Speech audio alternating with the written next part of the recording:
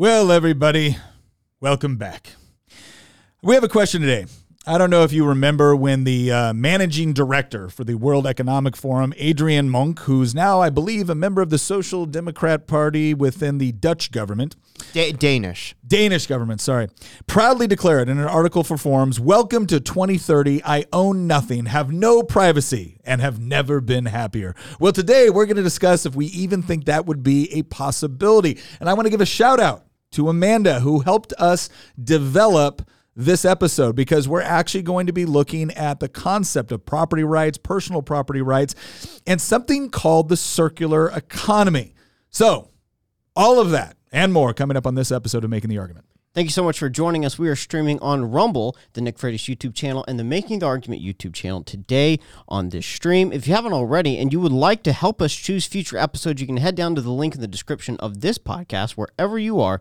Join our community chat. We would love to have you there, and let's get right into the show. All right, as always, I'm your host, Nick Freitas, member of the Virginia House of Delegates. But other than that, a reasonably good guy. With us today is not my beautiful bride, Tina, Queen of the Bees. She's out right now. We were actually processing chickens. Really? Yeah, we were processing chickens all day yesterday. That was a long process, no pun intended. But yeah, we were processing our property, and I do own it. And we're going to discuss today whether or not I should. Then, of course, we have our political prognosticator and resident historian, Christian Hines. Hello. I have not actually read this entire article from beginning to end before, so today will be interesting. We're going to prove whether or not Christian can read on this episode right now. And then, of course, Nicholas Hamilton, the good Hamilton, the one that doesn't like central banking. The comments on YouTube are already blowing up, so this is going to be fun. Which I can't see them. I'm still getting your comments to me, so I apologize for a little bit of delay on there. Just a quick reminder for everyone, if you have a question for today's episode, please post it in the YouTube chat, on either of the two channels on Rumble. But if you could start your comment off with a question and then propose your question, that would help us get to it and notice it.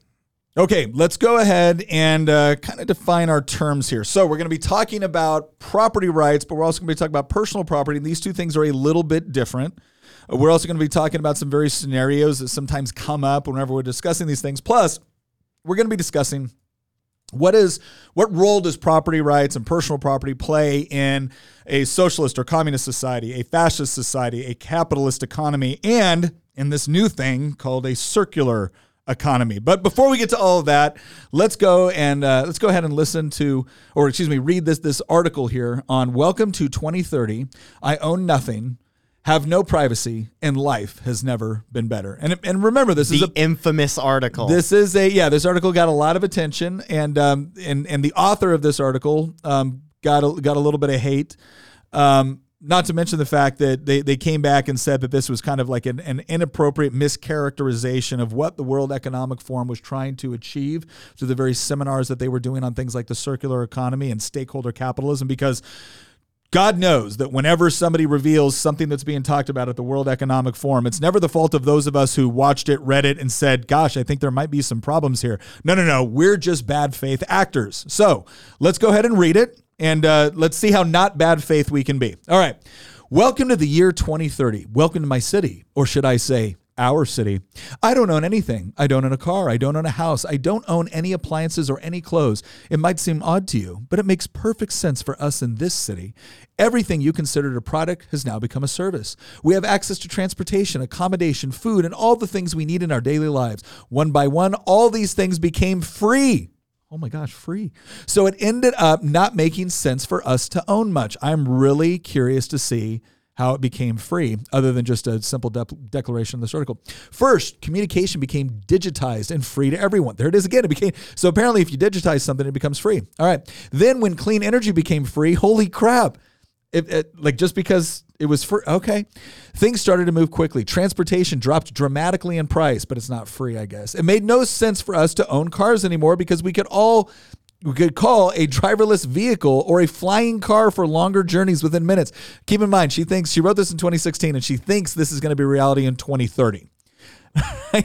We started transporting ourselves in a much more organized and coordinated way when public transport became easier, quicker, and more convenient than the car.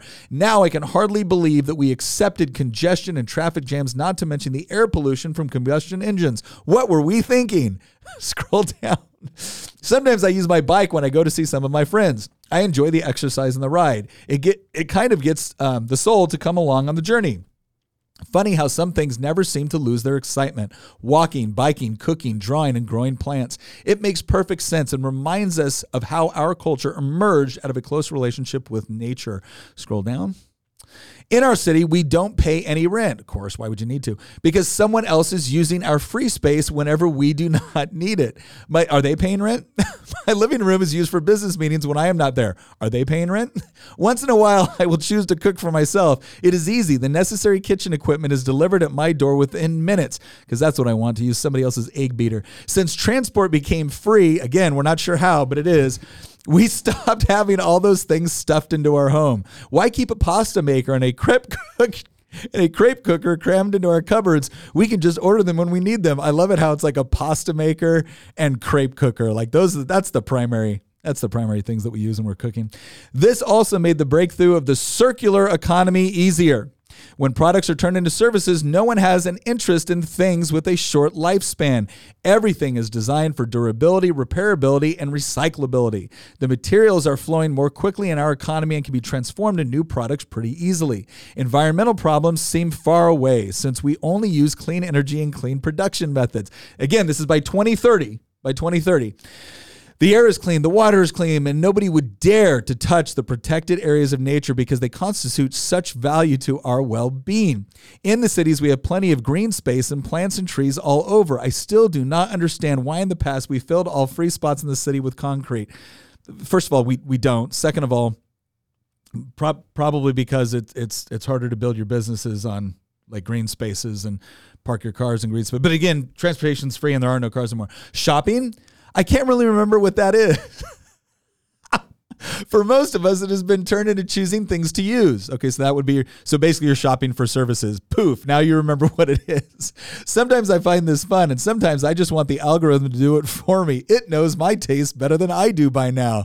That's right, Oh my gosh. When AI and robots took over so much of our work, we suddenly had time to eat well, sleep well, and spend time with other people. What's interesting is there's an element of truth to this. Oh, we're going to be giving the devil his due in this episode. Oh, yeah. There's going to be some things that we look at, like some of this is not all bad. A big question is who controls it. Some of it is horrible and just ridiculous. The concept of rush hour makes no sense anymore since the work that we can do can be done at any time. I don't really know if I would call it work anymore. It is more like thinking time, creation time, and development time. It's thinking time. This is, oh my gosh. That's right. We don't need anyone to clean the toilets. It's 2030 and toilets are free. For a while, everything was turned into entertainment and people did not want to bother themselves with difficult issues. It was only at the last minute that we found out how to use all these new technologies for better purposes than just killing time. My biggest concern is all the people who do not live in our city, those we lost on the way, those who decided that it became too much, all this technology, those who felt obsolete and useless when robots and AI took over big parts of our jobs, those who got upset with the political system and turned against it. They live different kind of lives outside of the city. Some have formed little self-supplying communities. Others just stayed in the empty and abandoned houses in small 19th century villages. Wow. There's somebody in the comments that just said, how much Soma is this author on? She's getting the orange ones, right? Whatever color was. Once in a while, I get annoyed about the fact that I have no real privacy, nowhere I can go and not be registered. Wow. I know that somewhere everything I do, think, and dream of is recorded. I just hope that nobody will use it against me. All in all, it is a good life, much better than the path we were on, where it became so clear that we could not continue with the same model of growth. We had all these terrible things happening: lifestyle diseases, climate change, the refugee crisis, environmental degradation, completely congested cities, water pollution, air pollution, social unrest, and unemployment. We lost way too many people before we realized that we could do things differently. Wow. Okay. So that's the infamous article. I've heard conservatives talk about it a lot, and libertarians. And I got, by the way, I got this wrong. It was Ida Auken is a young global leader and member of the Global Future Council on Cities and Urbanization for the World Economic Forum. She's also a member of the No, I know, Danish but Parliament. originally I said Adrian Monk, and that's not right. Yeah. Sorry, so I apologize for that. It was Ida Auken. Young global leader, member of the Global Future Council on Cities and Urbanization of the World Economic Forum. So again, this is one of those things when this article came out and people started to say, wow, this sounds really freaking creepy, not to mention the fact you never quite explained how everything suddenly became free. Like, I don't pay rent. Why don't you pay rent? Well, because other people are using my property. Do they pay rent for the property? Well, it's not really my property. It's just free. At the time she wrote this, she was a member of the Danish Social Liberal Party. And 2 years ago, she actually switched her membership to the Danish Social Democrats. So, she's pretty far on the left. By American standards, she would basically probably be like the equivalent of like AOC or Bernie Sanders. Yeah. Over in a country like Denmark, she would just be considered a part of the left, not the far left. But yeah, she's pretty left wing. So are we going to be like breaking down what we just read through? Because here's the thing: as crazy as this article is, there, to again give the devil his due, because that's one of the things that we actually like to do on this podcast, is not just create straw men on the left, but try to build up and then break down what they're arguing. There are actually, at the risk of getting dragged in the comments, there are actually a couple things in here that I would argue are a good thing. There's a lot, I'd say 80 or 90% that's either outright dystopian or just completely nonsensical. Like, for example, who maintains the robots? And are they getting paid? Because apparently everything's free. So the robots maintain the robots, dummy. I mean, what this is ultimately what this is a utopian vision of almost like a classless Marxist, classical Marxist society, which is completely unworkable. But there are a couple things in here that, again, to give the devil his due, I think that we're going to try to break down. We are. Well, look, we're gonna get to that. We're gonna get to that. Calm down, Christian. Stop jumping ahead in the outline. Dang it! Oh my gosh! All right. First things first. So we've just been given a vision of a bunch of free stuff. Again, we're not sure how any of it became free, except robots and AI apparently, and they're now monitoring your dreams. Like, I wasn't sure. Yeah, that's I wasn't dystopian. sure how they were monitoring my dreams in order to determine when I might need a pasta maker. But apparently, that's what the city of the future. Not to mention the fact that, like, I feel bad for all those people that don't live within our city. Like, some of them are just living in little self-sustaining communities. It's like, oh yeah, gosh, I can't imagine why some people might not want to live in a civilization where apparently everything is owned by someone other than yourself, and they're monitoring your dreams. Like, is this anyway, let's talk about what this means, because she's not talking about simply property rights. She's talking about personal property rights as well. And again, this was one of the questions that we had from our member in our group and circle that said, hey, look, can we talk a little bit about this whole concept of personal property rights, et cetera? So let's define our terms. Okay, what are property rights? Well, private property is essentially that which is owned by an individual or group of individuals, essentially just not the government. So it can be owned, if a group of individuals come together, which is also, traditionally been known as something like a corporation or an organization, whatever, that organization or entity can own property. Right? An individual can own property. And property is usually associated with things like, or it includes things like building, land, et cetera. So when we talk about private property rights, we're not just talking about like your toothbrush, right? Your personal property is usually associated with things that are movable, right? So that could be appliances, that could be your car, that could be your clothes, your toothbrush. That's personal property. Okay. Now, obviously, there's some crossover here, right? There's some things that theoretically can move or be moved, which would fall into what we might call like the means of production. And that's one of the things that we want to discuss here is how do different economic systems view this whole concept of private property and personal property. So within a communist setting, right? And I'm going to go and look at here. This comes from Workers' World. workers and oppressed peoples of the world unite. This is a Marxist page. Very non-biased source. Well, I wanted to get I want to hear from Marxists what Marxists think about this sort of stuff. Now, obviously, we could go and we could sit here and we could read through various writings on Karl Marx. I wanted a good summary. I'm not trying to hide anything or make a straw man. No, it's actually a fair thing to say what did they themselves say on this. But private property to a communist is not your shoes or toothbrush or even your house. That's actually incorrect.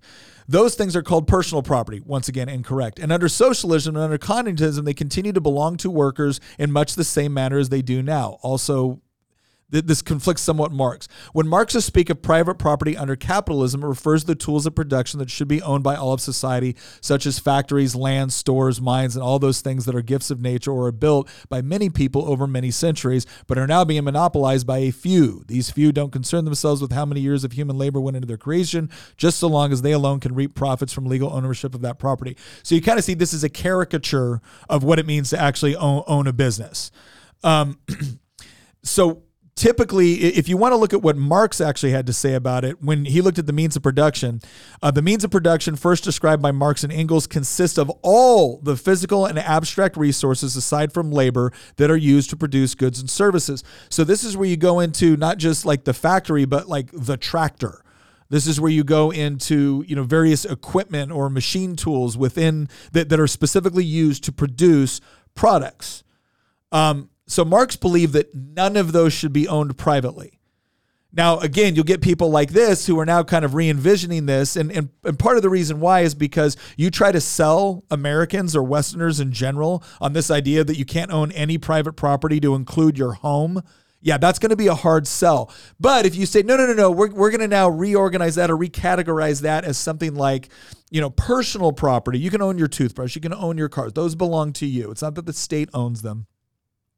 But when it comes to all of the things that were necessary to build your house, to fill it with appliances, to make your clothes, no, those will be owned by the collective, right? So within a communist, within like in a pure communist state, they actually believe that eventually there'll be no government and everything will be owned by the proletariat. It'll all be owned by the people. The problem is the obvious question that always comes up is like, okay, if everybody owns the factory, does that mean anybody can go into the factory at any time, take a tool off the wall, or fire up the engines and start to create something? Who gets to decide what's being made in the factory? How much of it is being made? Is that everybody? Does the whole proletariat vote on everything that's being? No, of course not. Right? So they would argue, well, maybe the workers in the factory would get to vote on what. Okay, great. Show me a society that's managed to pull that off well. Got a question from Mary here. How would children be classified under personal property in an article like this when it comes to medical and educational decisions? So are you talking from this article, like the communist one? I think it was the first one. Well, that's interesting. So kids are not, like, at least in the West, kids are not described as their parents' property. What they are is that they're their own individual human beings. So the child is not personal property. However, the parents are recognized as having the responsibility for the care, upbringing, and direction of the child. They're the legal guardians. They're the legal guardian, right? So what it is that, for general reasons within society, we have, cutoff dates on like, okay, once a child becomes this age, they're now considered an adult to the legal system. Now, obviously, some kids are make better decisions at younger ages. Some, takes them into their 30s before they get their crap together, if even then. And we now know more, it really is around your early 20s when your brain development kind of comes to a full sense of maturity. All right. But for societal reasons, for legal reasons, we have to come up with a cutoff date. In the United States, that's 18 for, when you're considered legally an adult, even though you still don't have access to everything. Like in Virginia, you can't buy cigarettes, you can't own certain firearms at the age of 18, right? But you can vote and there's other things you can participate in, and you will be tried as an adult should you violate the law. So the idea is that up until that point, the parents are considered the legal guardian unless they violate certain basic human rights of the child. So this is why, we don't view people in general as property, nor do we view children as property. So they would not fall into this classification. Now, within a communist society, it ends up becoming very, very hard to see how someone is not ultimately the property of the state, although they would never classify it that way. They would classify as, no, you're your own individual. But again, this whole idea, like eventually there'd be no need for government because we'd have such a surplus of goods and services once the people owned all the means of production. And by the people, really the only way that's ever really manifested itself is with the state. Even in smaller communes that have attempted to live out Marxist philosophy, right? There's still some sort of council within that co-op or commune or wherever it is, because there's always going to be questions on, okay, well, if these things are owned in common, how do we determine that they're owned? And almost nowhere do you see people making unilateral, or do you see people making purely democratic decisions on every single thing. Some brief backstory. A guy that we have talked about quite a lot in this podcast, Antonio Gramsci, when he was in Italy before he was thrown in prison under Mussolini, before Mussolini himself, actually, there was a brief period shortly after World War I where there were a lot of like upswelling of left-wing movements for a lot of reasons. The Italian economy wasn't doing well at the time. And there were these things called these worker councils that were popping up everywhere that were basically like trying to like take ownership of the factories, take ownership of the means of production, right? The problem is that in the places where they were able to do it, the factories fell apart. They stopped producing stuff efficiently, and the economy got even worse. And then the Italian socialists, who were basically at that point becoming more social democrats rather than actual socialists, they actually basically took a vote and attacked these worker councils and condemned them and basically said, we don't support these because they're destroying the economy. And Gramsci was upset about it. And he thought that the workers' councils were, oh, this is the revolution. This is, we're about to replicate what they did in Russia.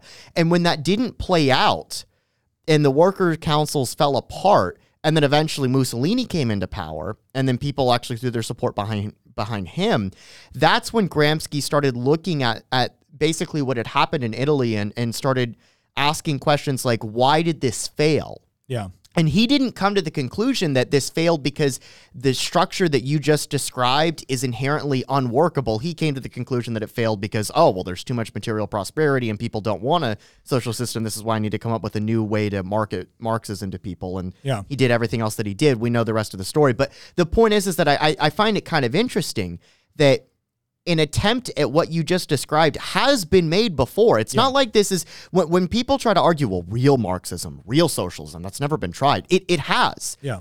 It has. And when it has failed, and sometimes other leftists have identified that it's failed, the conclusion is almost never with these people, oh, well, I guess capitalism is the superior system. It's always there's some nefarious thing that's preventing it from working. Well, because, again, it's one of those things. I think this is one of the reasons, too, where when we talk about the importance of property rights and personal property rights and things of that nature, it's because when we talk about freedom, we're generally talking about freedom from oppression. Now, there's a lot of people on the left, you even see this with FDR and others, that have tried to make it freedom from want. Like, that's genuine freedom. So whatever system, essentially provides us with the most goods and services, that's the one that provides genuine freedom. And if that one requires more state control, so be it, because that's what really is freedom is. Now, what's interesting is that, lo and behold, the society that's the most free from oppression, both politically and economically, tends to be the one that provides both the most freedom politically, freedom from oppression, and freedom from want. Now, that doesn't mean that in a free society, everyone achieves the same level of wealth or economic, because not everyone achieves the same level of economic productivity, not to mention the fact that not everyone has the same objectives or the same values with respect to what they want to achieve. But what's interesting, this is why Marxism constantly talked about creating the new socialist man, right? They actually understood that self-interest, what was the main motivator in human action. Now, I don't mean selfishness. That's different. Selfishness is the whole wanton disregard for others. Like, I'm going to do what benefits me, regardless how it affects others. Self-interest is the thing that gets you up out of the bed in the morning and has you brush your teeth and shower and eat and things like that, is because it's necessary for you to function. Self-interest is not in and of itself a bad thing. Selfishness is. That's the difference. The problem is that they didn't want you to operate off of self-interest. They wanted you to operate off of interest for the collective. The question has always been, who gets to decide what the interest of the collective is? And lo and behold, it was usually a small oligarchical, group of people, the vanguard of the proletariat or whatever, that they were going to be the ones to decide. And don't you worry, your pretty little head about it. They would decide what it looks like. And oh, by the way, a key component of getting you to focus on what they decided was best for the collective was eliminating this idea of the private ownership of the means of production. So they had to do kind of a whole onslaught on property rights in general, but even in personal property rights, there was still limitations. All right. So the thing to understand is that within a communist society, complete abolition of the private ownership of the means of production. And that's communist and socialist. That is the definition. So if they try to change it 5 minutes from now, I'm sorry, that is the definition. Personal property, there was limited ownership. But again, the problem is when the state is deciding what is produced at what quantity and what sort of distribution, your access to those things that would be personal property is now severely limited by the state institutions which are in charge of production. And it's not as if they have to be concerned with your wants necessarily, right? So that's something to understand about how communist societies look at not only property rights in general when it comes to like means of production, land, buildings, things of that nature, but also your personal property as well. Secondly, I want to look at, how does fascism look at this? Because we've been told that fascism is the antithesis to socialism and communism. They're not. All the anti-fascist, right? All seem to be socialist. I'm sorry. To use the Italian thing again, yeah, with Gramsci and post World War I and the workers, councils and stuff like that. There was this guy that was also a part of the Italian Socialist Party around the time of World War I, and he thought that the most socialists in Italy were opposed to the war. Yeah. Italy ended up joining late. There was one guy, though, that was quite prominent within the movement that thought that, oh, no, this war is actually a great thing because it can bring about the abolition of monarchy and the abolition of capitalism. We need to join the war and force the revolution. And his name was Benito Mussolini. And he was thrown out of the Italian Socialist Party for being pro-war. He kept that strain of his politics throughout his entire career, being pro-war, of course. And he decided eventually that after that whole debacle, and then after the failure of the workers' councils and stuff like that, that Italy needed a new political movement that retained the socialist economics of what the Italian Socialist Party was pushing for, but didn't have any of the international elements of socialism, because the Italian Socialist Party was more about socialism than it was about Italy.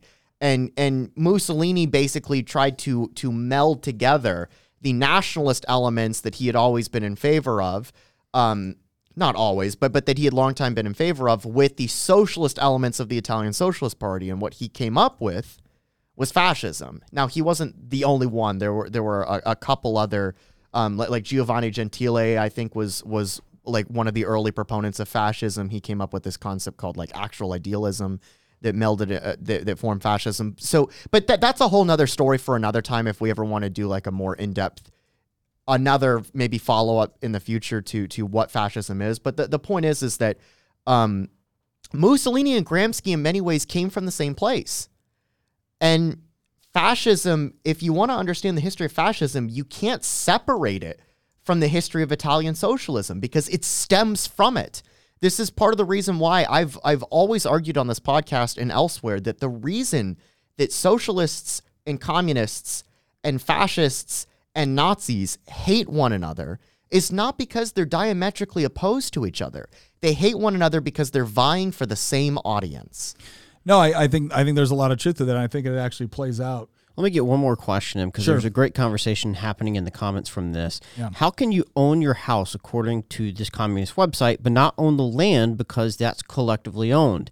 And then if someone wanted to build a golf course on that land, who would get to decide? You may have already answered this. No, bit, it's another one of these contradictions within the communist model. So no, it's a great question. Now, arguably, what they would probably say is that, well, the collective would never decide to do that. Okay, but what if they did? What is the legal prohibition on their being able to do that? Because there was a lot of things that I'm sure they believed the collective would never do. But you know what? Stalin did it. Lenin did it. Castro did it. Chavez did it. And the argument is, that wasn't real socialism. Like, okay, well, I'll tell you what.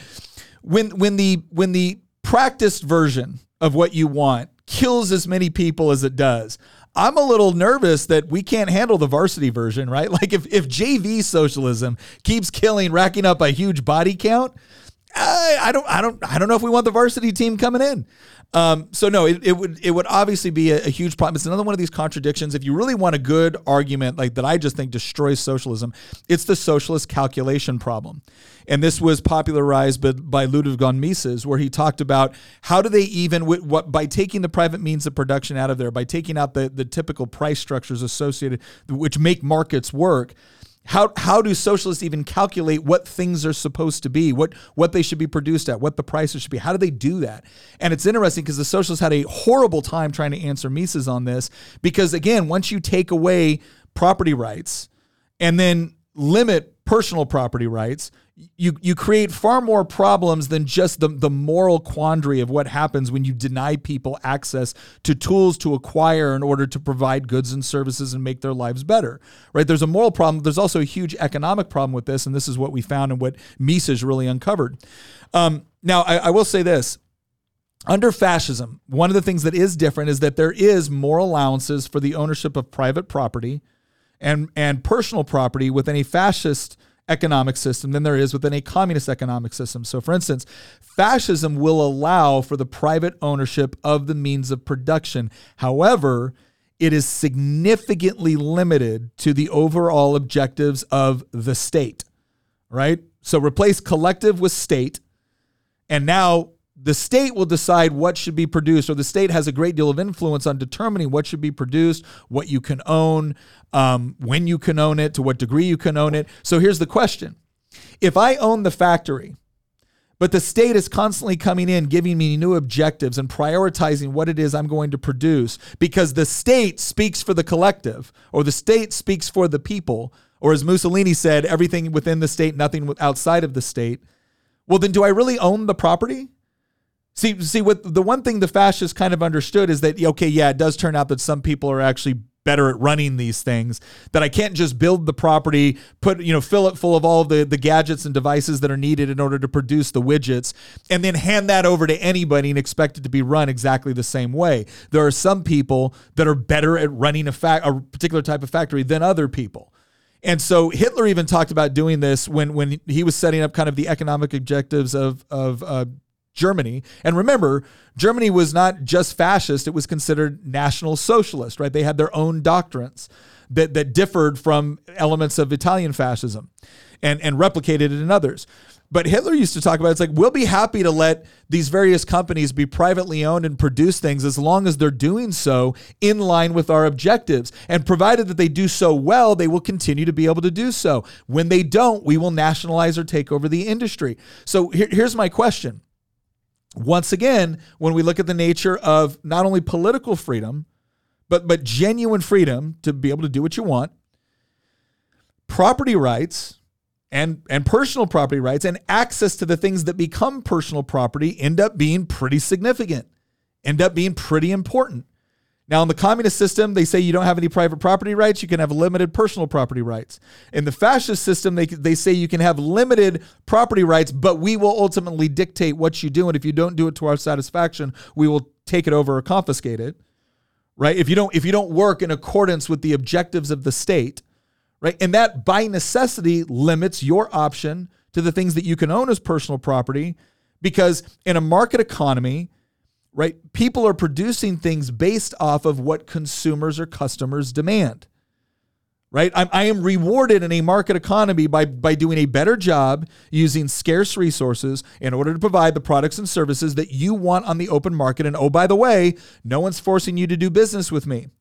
But if the state within a fascist economy comes in and says, we want to engage in a series of cartels, so we'll allow these companies to exist, but they're not going to engage in a kind of dog-eat-dog competition with one another. They're going to have their respective geographical areas that they're responsible for supplying, and they are going to organize themselves and their boards of directors and their things like that in accordance with state mandates on how those should look, and then they will produce in accordance with state objectives on what they should produce. So once again, how free does that sound to you? Like, do you really own your property if you really have very little say on how it's being utilized? I contend that you don't really own your property if it gets taken away when you don't pay property taxes. I mean, that is a fair argument. We'll get into some of the differences on that when we talk about what we call free market economies. But essentially, the point that I want everyone to understand here is that one of the things that fascism and communism share with respect to property rights and personal property rights is that's very, very limited and almost always directed by the state.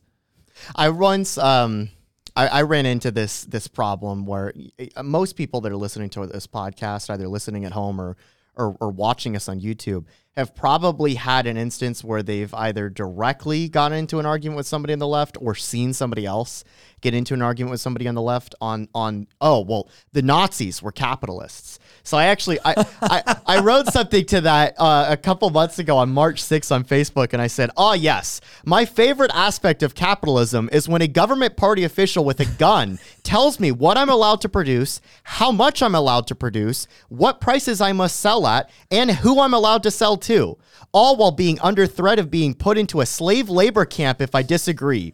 Gosh, what a truly free market. Give me a break. So that leads us to this third category, right? And that's what we call capitalist or generally free market economies. Now, let me just go ahead and say this right off the bat because I can already see everyone in the comments about to yell at me. I recognize that we do not live in an overwhelmingly free market economy within the United States. When you have 77,000 pages of federal codes, obviously there's some issues there. What I'm talking about is that when you look at the spectrum, both geographically and historically, the United States, exists more on the freer end of the economy. If you want to look at ones that are even more economically free, that's where you would have gotten into, Hong Kong 5 years ago. It's where you would have gotten, Singapore, Taiwan, even countries like, Switzerland. These ones are all on the higher end of economic freedom. And so what does that mean? Free market economies and capitalist economies tend to prioritize private property rights, which maximizes not only your ability to own the means of production, but also tends to produce an environment where you have far more options with respect to your personal property, right? So again, private property can be everything and is generally, includes land, the building, everything else. Personal property is those movable objects, your appliances, your clothes, your toothbrush, your car, etc. So the question is which one of these societies actually produces better, general freedom, political freedom, as well as freedom within the marketplace? And it tends to be those economies which place a high value on private property rights. One of the things that's interesting is you can go on the Heritage Foundation Index of Economic Freedom, and what you're going to see is a huge correlation between property rights and freedom in general. The freedom of individuals to live their life the way they want, free from government direction or oppression, etc. The moment the government starts taking more of those items, ostensibly to provide greater equity or equality within the economy, what generally ends up happening is that not only are you diminishing your overall freedom, because again, freedom is not just getting to elect your officials.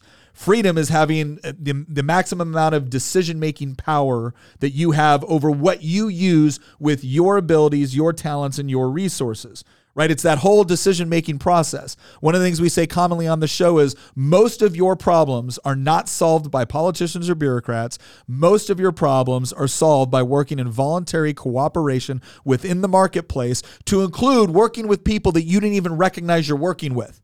Right, when you go and you make a purchase at the store in a market economy, not only are you working with the retailer that you bought the pencil for, because you took your money, you gave it to them, you got the pencil, right? Both of you are made better for the transaction because you valued the pencil more than the money, and the store valued your money more than the pencil. So both of you are better off from this transaction. It's not that one got over on the other, right? But you making that transaction also sent the signal to the retailer that, I've got people buying pencils. I'm probably going to need to order more, right? Which sent the signal to the factory, I'm going to need to produce more pencils. I should probably order more of the resources that are going to be necessary, expand production, or maybe hire more capital equipment or get more people to come and work for me. So all of these signals are being sent, not because you sat down at a calculator and figured it all out.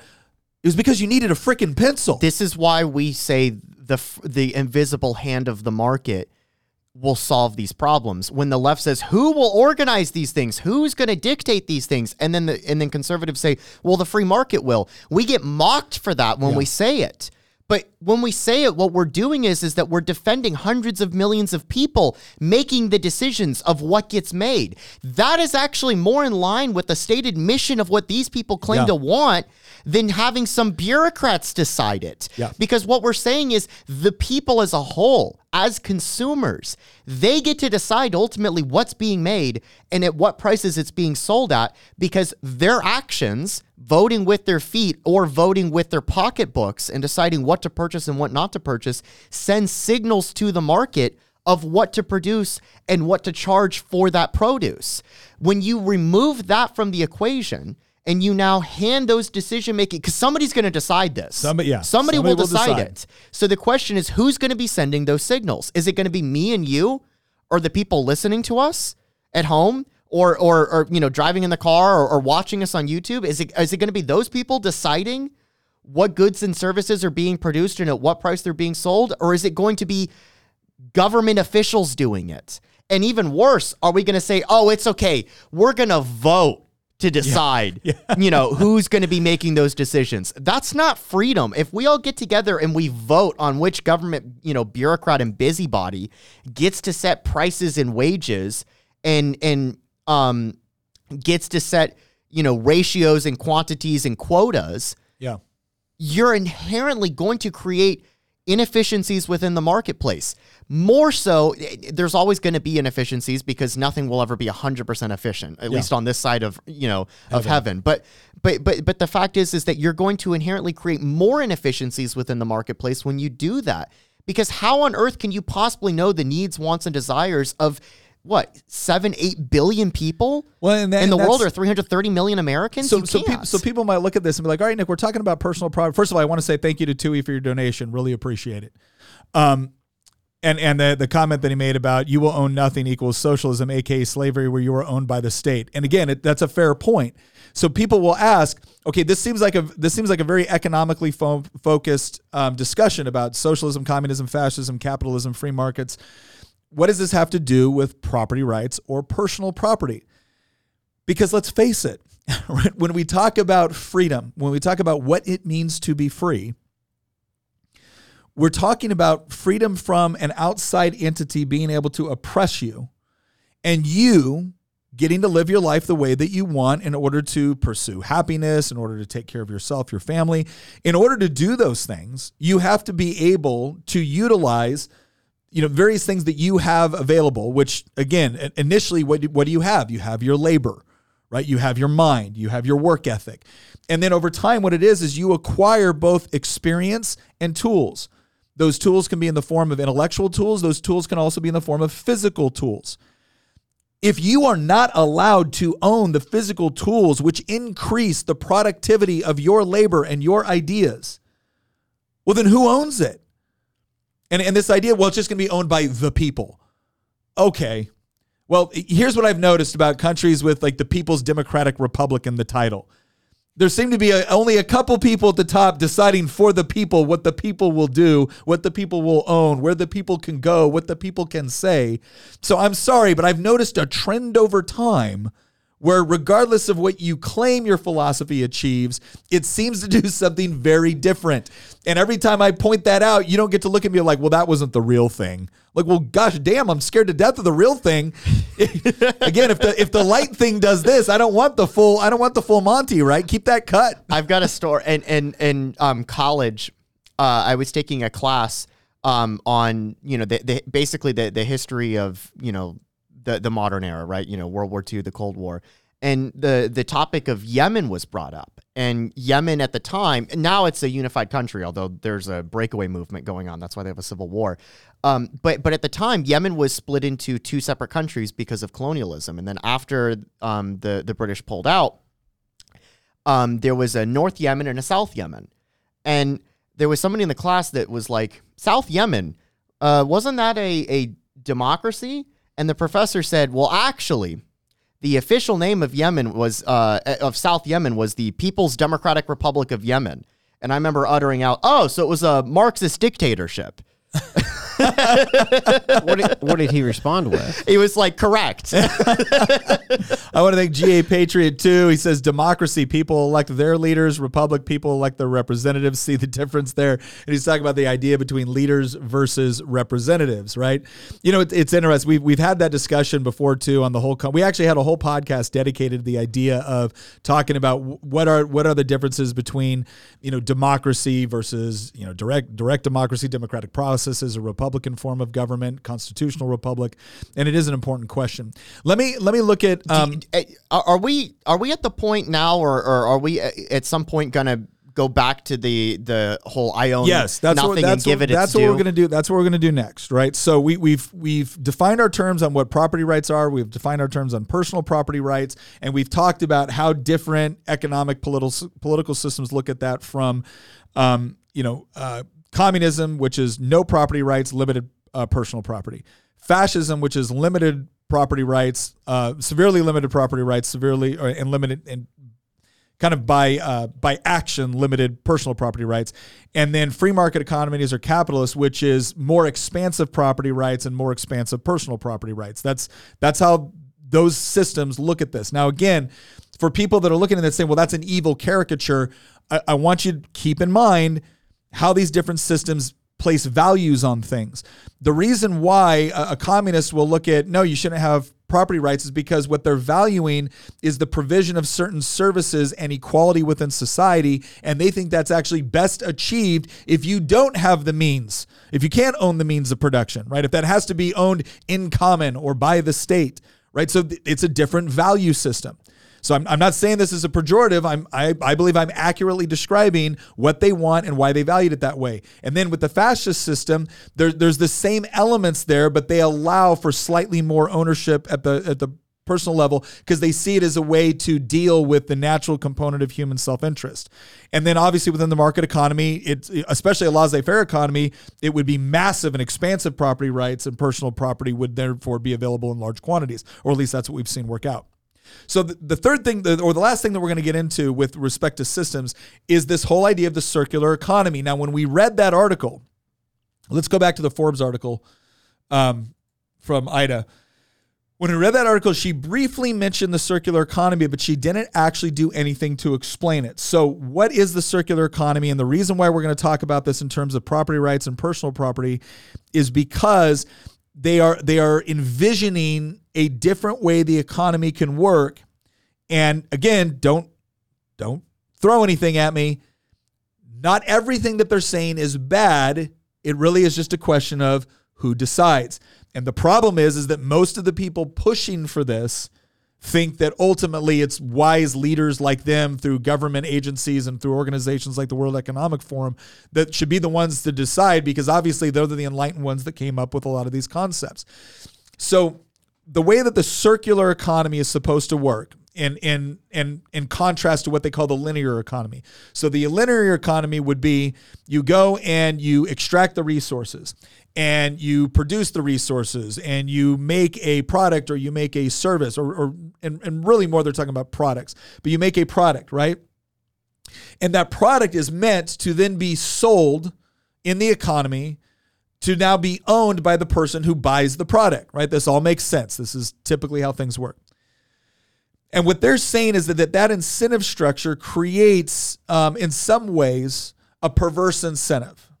That it's all about producing something as quickly and as cheaply as possible with no real thought of either recycling it, reusing it, repurposing component parts for other things. Because again, they don't own it after they produce it, right? They throw it out to you. Now you own it. And then when you buy it and you use it and then it breaks down and you get mad and you got to buy another one and you take the old one and you throw it in the dump and now you got to pay additional fees to have it disposed of and it sits in a landfill, and that's bad, right? That's the linear economy. It goes from creating something to waste, right? The circular economy is a concept which essentially says that, okay, well, instead of this ownership focus on everything, we're going to start looking more deliberately at the beginning parts of the production line.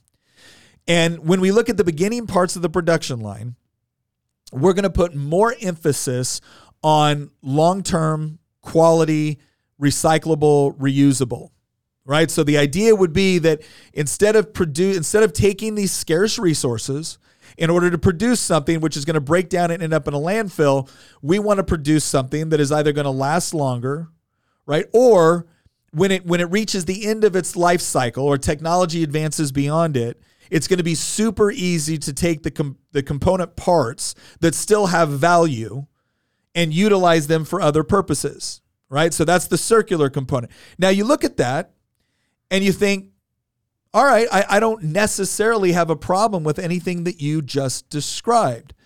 So why is it that somebody else came to the conclusion that what this is really going to equal is, basically a city where you don't own anything and you have no privacy? Yeah, and you have no privacy. And this is the part where the catch comes in. Because I was listening to a podcast recently, and I'm trying to remember McEllen Arthur, I think. Ellen MacArthur, I think, was her name. And she has been funding a foundation for like the last 10 years on this whole idea of the circular economy. She used to like do long-term boating competitions, right? So clearly someone that came from the proletariat class. Okay. No, but I'm sorry. I'm not trying to denigrate her for doing that. That's perfectly fine. But long-term boating and things like that, right? So that's what she did.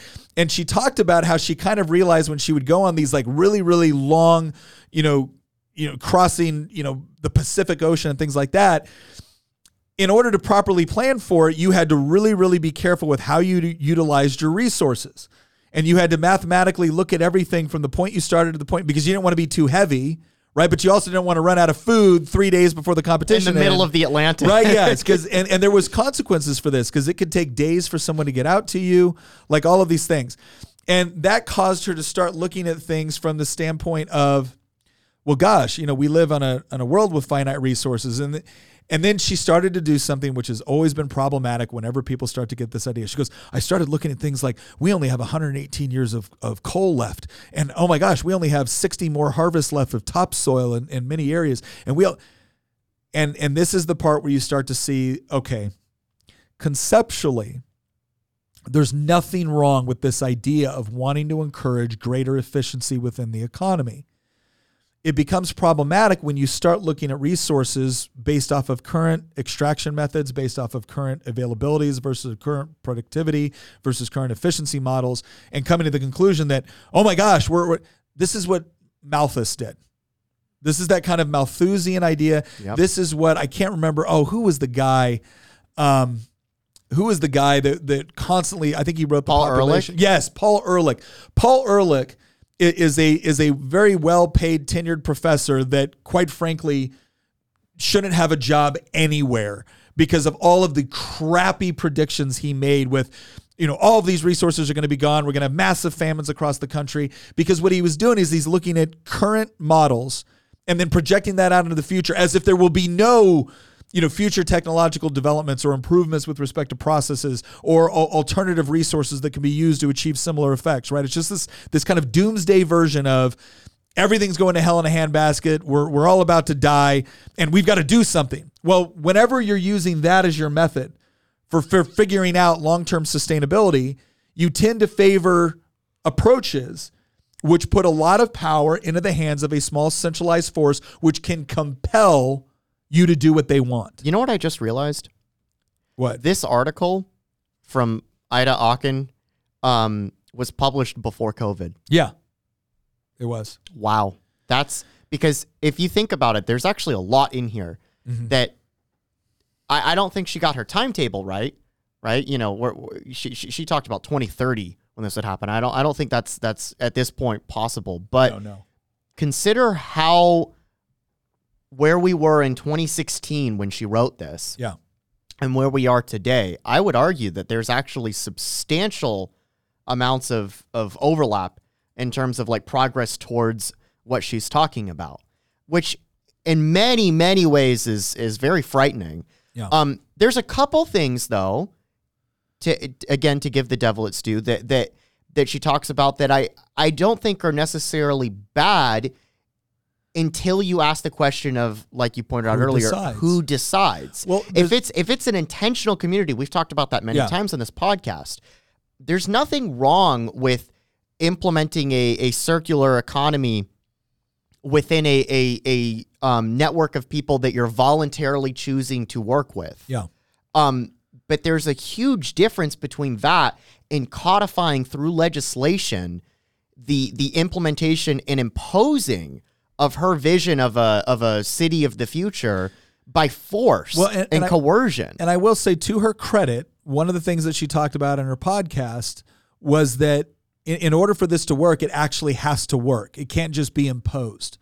And she's right about that. And Naya asked a really interesting question. Okay, so they want cars to last longer, not become rusting scrap. Don't cars from the 60s last forever? Why don't they just make more of those? Here's what's interesting. Cars in the 60s, those like big, heavy steel cars and stuff like that, Tanks. They actually perform worse in crash tests with respect to the safety of the people inside them. Because current cars are designed in large part in order to, when they come in a collision or things like that, they collapse a certain way, which actually provides greater safety to the overall passengers. Not to mention the fact that if you offered a whole line of cars made to similar specs as in the 60s, let's take out all the government regulations and let's say, because part of that's influenced modern car manufacturing, but let's take all that. Would people choose that over, other if you're talking design, absolutely. 1950s and 60s cars, I really wish that car manufacturers would make modern cars that look like 50s and 60s cars, because 50s and 60s cars look better. I know that's not the question, though. The point is, though, is that it's a good point, because you can always point to something and say, okay, well, this lasted longer. Like, so for instance, we did a Wine Minute a while back on why your grandma's dishwasher lasts longer than yours. And it turns out it has a lot to do with energy efficiency requirements from the government. The government came in and started to limit what you could use, the water you could use, and stuff like that. So now the result, the intention of all that policy was this is going to be better for the environment and long-term sustainability. The result is people had to run their dishes 2 or 3 times in order to actually get them clean, which actually reduced the overall life cycle of the dishwasher. Very similar story to electric cars nowadays. Yeah, so it's this whole idea of, again, there could be a good argument for a more sustainable model. Like, for instance, one of the things that Ellen MacArthur talks about that I think there's a lot of agreement on in many areas is this whole idea of more emphasis on composting and organic farming as opposed to the heavy fertilizer version or the heavy feedlot version. And there are advantages to that, but the obvious rebuttal to that is, well, if you want to be able to feed people at similar rates, right, then organic farming and those methods of farming are going to have to become more prominent and develop more efficiencies, right? That's not a bad thing.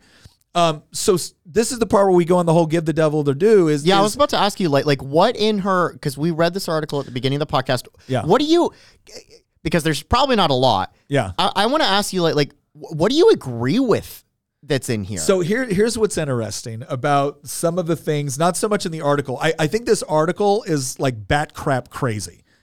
This whole idea that AI and robots by 2030 have made everything free. How? We don't know. It's just free. Trust me. I'm with the government and I'm here to elect. I will say that I do think that AI and robotics will make a lot of things much cheaper. That was one thing that she actually wrote in the article that I believe is technically true. There's a lot of people that get very concerned when you have what they call disruptive technologies that come into the marketplace and disrupt the current labor market. And people get very concerned about that. And for good reason. If your job is about to be replaced by a robot, you're a little bit concerned about where you're going to work next. It's one of the reasons why, too, in high functioning economies, you don't actually send kids to a public school system that teaches them how to be good factory workers so they can compete with robots that they can't compete with. You put them into actual fields where they learn important things about investment, entrepreneurship, and high-tech jobs that are going to exist through the span of their lifetime or allow them to easily adapt. Yeah. Right? So the problem... learn to code. So when she's talking about, robots and mechanization being able to do more in the economy, we know that's true. Yeah. We know that's true. We know you can do a lot more. We know that one person plowing a field is not going to be able to do as good as one person driving a tractor, right?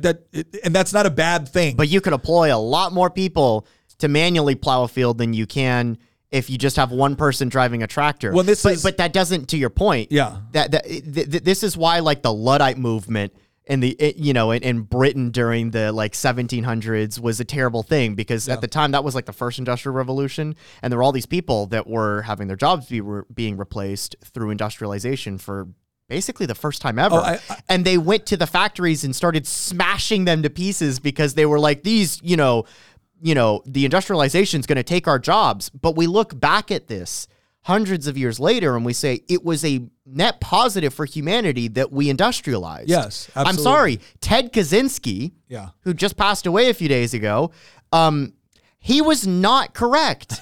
When he wrote, what was it, Industrial Society and Its Future, his manifesto, where he basically advocated for like, Henry David Thoreau style return to nature. He's wrong. Yeah. We are better off in a post-industrial society than we are in a pre-industrial one. Well, and that goes, so Marcy Kessler asks, okay, Nick, but why do modern cars, appliances, etc. have to be so short-lived and disposable? What value is it in filling up landfill with all these disposable, non-recyclable things? Marcy, excellent question. And you're right, that's a problem. Here's what we should also look at. Why is that happening? Well, the socialist argument is that the reason why that is happening is because rich, greedy capitalists and corporations have no incentive to make, they just want to get you the cheapest, thing that they can get out of the world in order to maximize profits. And that's it. Right. And so that's what they do. They sell you crap because they have incentive in you coming back and buying more crap once the crap you bought craps out. Right. That's the argument. That's the explanation for it. And does that happen within a market economy? Yes. Absolutely it happens because, again, we're all fallible human beings. Sometimes we make mistakes. Sometimes other people are nefarious and are attempting to do that. Here's the difference. When the state does it, you don't have an option. When the state manufactures your crappy car that you have to be on a wait list for 5 years to get, Soviet Union, right? And then the car shows up and it doesn't work. What are you going to do? You're going to go complain to the commissar on car manufacturing? No, you're screwed. You get what you get. Right, within a market economy, if someone sells you a crap car, there better be some countervailing benefit to that. Like, so for instance, maybe the car is not as long lasting because it's cheaper and that's all you can afford. So now it wasn't a question of a good car versus a bad car. It was a question between a mediocre car or no car, right? So that could be one motivation for selling you that sort of vehicle. The other thing is that if they create something that is just functioning poorly, they go out of business. And we see this all the time within market economies. People that don't use scarce resources effectively in order to provide consumers what they want eventually go out of business unless the government comes in to save them. And that is what you're seeing in different parts of the economy. We've seen this with GM. We've seen this with, like, oh my gosh, look, we saved this iconic American car company. Okay, well, did you? Or did you just did you forcefully confiscate a bunch of money from people that didn't want to buy a GM and then give it to the corporate board of GM in order to keep them going? And the lesson, of course, GM learned from this is we can make really bad, stupid decisions. And if we have enough political top cover, they'll steal money from people who aren't even our customers to give it to us. So you're right. There is a huge problem, and a lot of the problems that we have with our appliances now are a direct result of government intervention in order to try to achieve, wait for it, sustainability, eco-friendly systems. Because I don't know if you know this, but that dishwasher that doesn't work worth a dang sitting in a landfill, that's super good for the environment. Yeah, it's super good. Like I remember in California when they just said, hey, we're not going to do all these controlled burns. We're not going to allow people to cut down any trees because we love the environment and we want to protect it. And we don't need this smoke going in the air and we don't need these other things. And then the town of Paradise, which my in-laws lived in, town of Paradise burns to the ground. I got a question. Where do you think more bad particles and pollutants went into the atmosphere and the water and everything else? Do you think more went in with doing controlled burns and allowing people to be able to selectively cut trees and get rid of underbrush? Do you think more of it happened then, or do you think more of it happened when a town of thousands of people went up in flames? Right? Like, even if you don't care about all the people displaced or all the people hurt because you're the sort of person that thinks that people are killing the planet anyways, what do you think was worse for the environment in that situation? So the point that I would make is, Marcy, it's an absolutely fair point that we do want better products and we do want more sustainable products, right? It's a great thing for there to be greater efficiencies within the marketplace and within the products that we use and we consume and that we potentially recycle. The real question is what system does a better job of doing that? Is it the systems that respect property rights and personal property rights, or are the systems that try to control things through centralized planning of the economy? And what we see time and time again, even in what people will list as like, oh, the rainforests are being cut down in large part to feed the beef consumption within the United States. Okay, fair critique. Now, here's my question. Are you going to solve that by putting the government in charge of that process? Because I remember when the Soviet Union destroyed the Aral Sea in order to try to help agriculture. Yeah, what a bang-up job they did over there. Created a humanitarian and ecological disaster that's still playing out to this very day. We did a Y-Minute on that. It's probably one of my favorite ones that we've ever it was a great one. done. Yeah, Christian's the one that found that topic, did the research, and wrote a great script for it. It was an excellent Y-Minute because it just seems so counterintuitive. Like, wait a second, how could the same people that are telling us that the way that we're going to help the environment is by giving government more control over property and the economy. Okay, well, here was an example of a government that had a whole heck of a lot of control over the government and property, over the economy and property. And oh, by the way, was doing this in order to help agriculture. Literally destroyed a sea. Like, you go back and look. There's at boats maps in the middle of the desert now. Yeah. And people are like, how did that happen? Like, yeah, go back and look at what government-sponsored environmental policy did to the environment. You said earlier that Ida argued, maybe outside of the context of this article, but later, because she got a lot of blowback for this. Yeah. I do remember that. Oh, yeah, big time. Again, even though this is the first time I've actually read the entire thing from beginning to end, I remember hearing about it a lot. And you pointed out that she argued, well, in order for this to work, it has to work. It can't just be Ida, imposed. that was someone else. Oh, somebody else said somebody else said that. So, I mean, if that's the case, then it does, because I was about to argue, it sounds like that she's contradicting herself, because isn't she arguing? No. She was at, one of the things that I thought was interesting, she was actually arguing, she seemed to be making an argument or at least possess a general understanding that this system has to actually work better. One of the things I appreciated about her whole approach was so much of what we talk about now has to about reduction. Reduce consumption, reduce this, reduce that. She goes, I think you're going to have a hard time selling people on that if that's what you really want, especially when we get treated to horrible prediction after horrible prediction after horrible prediction, which never comes true. So she's like, no, I want people's lives to be better. I think that we can achieve that through greater efficiency within respect to how we use our resources. But here's where it gets funny. So she started giving examples. What are some examples of the kind of circular economy, the kind of sharing economy that Ida was attempting to explain? So remember, Ida was saying, I don't pay any rent because other people use my apartment. I don't own a car because I can just get a ride. I don't, I don't own a bunch of cooking stuff because I can just have it sent to me. Okay. The examples that she used, not Ida, but I think, again, Ellen MacArthur, the example she used with things like Uber, things like Airbnb, things like your cell phone plan. And she said, isn't it interesting that most people, when it comes to their cell phone, do they own their cell phone? Sure. But they're a part of a plan to where when technology surpasses that cell phone every 2 to 3 years, they get a new one provided they send theirs back in. Now, why do they want it back? Well, because it actually helps them reduce overall costs, because they can either sell that phone at a reduced rate to somebody else, or they can use components within that phone for other purposes which have value. And one of the things she said that was impressive, which is like, we have to do this by creating value in doing it. Not just by demanding that we do it, not just by dictating that we do it. Yeah, because not just by saying if you don't do this, you're going to kill the world, right? You actually have to bring value in doing it. And she goes, and certain companies like Airbnb, what does Airbnb produce? Nothing. Airbnb produces one thing. They produce an infrastructure where people that already own houses can go onto their website and be automatically treated to a customer base that is looking to rent space they're not currently using.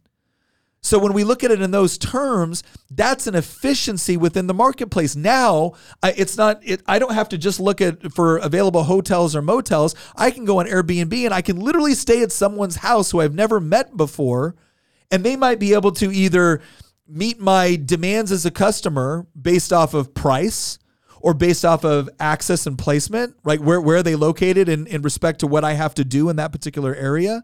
Or it might be that they offer some sort of neat experience, or it might be that they have a really, really cool guest house. All these things, there's now all these brand new mechanisms that were already demands in the marketplace. The only way we knew to get them was through motels or through hotels. And now all of a sudden an existing resource was put to use in order to achieve incredible productivity. And you remember this too. Remember very early in your political career, this was like maybe within a year or two of you first getting elected.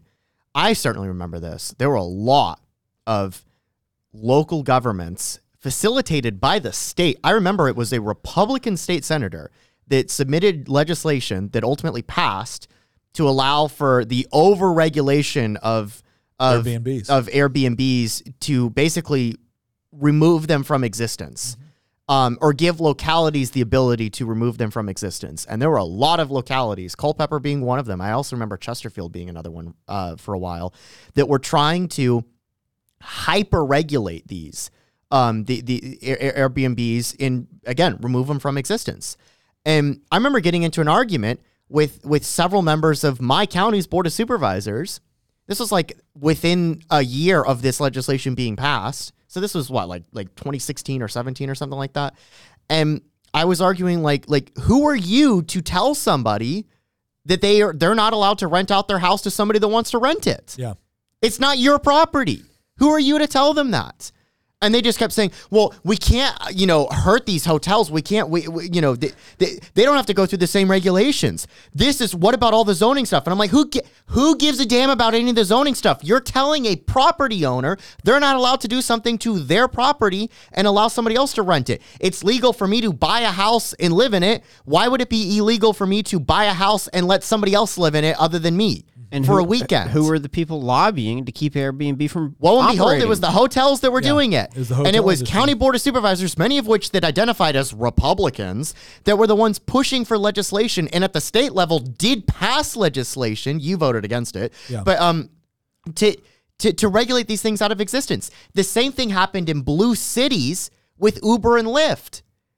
This was also around the same time period, like 2015, 16, and 17. There were a lot of cities like San Francisco, Los Angeles, Chicago, New York City that were trying to make it illegal for Uber and Lyft to operate in those cities. Why? Oh, because they were disrupting the taxi cab industry. Quick question. That was basically a government-managed monopolized system. So what incentive does the government or these cities have in keeping these new industries from hurting traditional industries? So this is an excellent point, and I can speak to this from direct experience as a legislator. So understand, everybody operates off of incentives, and this goes to the larger point I'm going to make. Every example she gave of an effective demonstration of a circular economy style mechanism was private sector. Right? It was, AT&T or Sprint or whatever. The reason why they did this was not because the government came in and said, hey, we want you to develop this sort of phone plan. They said, you know what? We're actually losing a lot of value by creating these things and just selling them. It would actually be more valuable to us if people came back to us, year after year after year and stayed on our phone plan. Well, how do we do that? Well, we got to give them better phones. Okay, well, these phones are kind of expensive. How do we reduce the overall cost of the phones? Well, we get their old phones back, and we can either, again, sell those to a different market, or we can utilize the component parts. That's what entrepreneurs do. They find efficiencies within the marketplace in order to please customers to make a profit. This is why whenever people talk about profit over people, I don't know what to tell you. These are not either or propositions. I mean, yes, if you're making a profit by hurting people, that's a bad thing. But profit is an indication that customers like what you're doing so much that they continue to give you their business. Right. So think of it as a scorecard, right? Like if your profit is an A score, that means customers really like what you're doing and how you're doing it. Mm-hmm. Right? But what that also requires is for you to be able to attract labor that actually wants to work for your business. Because if labor doesn't want to work for your business, you can't produce things, which means you won't get a profit. So anyways, we just need to understand that it's a lot. Some of this is fairly simple. Some of it is a little more complex than the explanations that we're given sometimes by people that want to tear it down. But Every example she gave was an example of the free market coming in with some sort of disruption. Politicians, right, have an incentive. And everyone thinks, oh, well, their incentive is to serve the people. Let me just tell you right now, I am sure that I can look at most of my colleagues and know that I think most of them want to do that and believe they are doing that, and have also convinced themselves that there's no way they can do it unless they get reelected. And how do they get reelected? What's the Thomas Sowell quote? The Thomas Sowell quote is that the reason why so many politicians are such shameless liars, successful politicians are such shameless liars, is not just a reflection on them, it's a reflection on us. Because when you demand of the government things that it can't do, only liars will satisfy. That's not direct, but that's no. I was thinking of the whole politics is the art of making your selfish desires seem like the national interest. Well, and again, that's kind of the another great quote. Yeah, that's the caricature view, which I think is largely accurate in many respects. But let's give it the best. Let's give it the best assumption possible. The people that get involved in politics want to help their communities. They're convinced that there's a particular way to help their communities, and then they get convinced that the only way that they can stay in power in order to help their communities is by doing X, Y, and Z. Well, when the hotel lobby, which writes really, really big checks, comes in and says, and by the way, they don't come in and just say, oh gosh, you need to regulate Airbnb because it's going to hurt our business. They don't say that. They come in and they say, do you realize that all these unregulated Airbnbs, there's all kinds of things that could happen in there. There's no sort of protections. We don't know if people even have fire extinguishers. What if there's a problem? And now we've got people that really don't know the intricacies of managing this sort of thing. This is a public and consumer safety issue. That's what they say. Like, oh, if you let this, what about the person that really just wants to human traffic? And so now they've set up their house in such a way, and they put cameras all over there because they're going to watch people.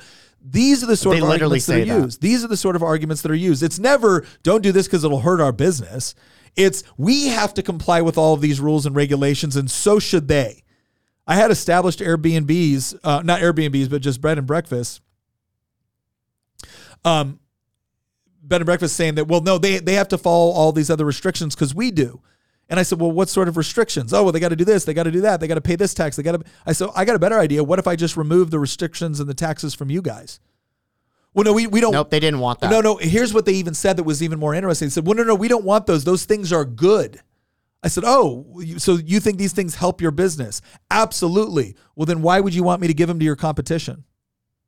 If you think these things help your business, why are you upset that your competition is not doing those things?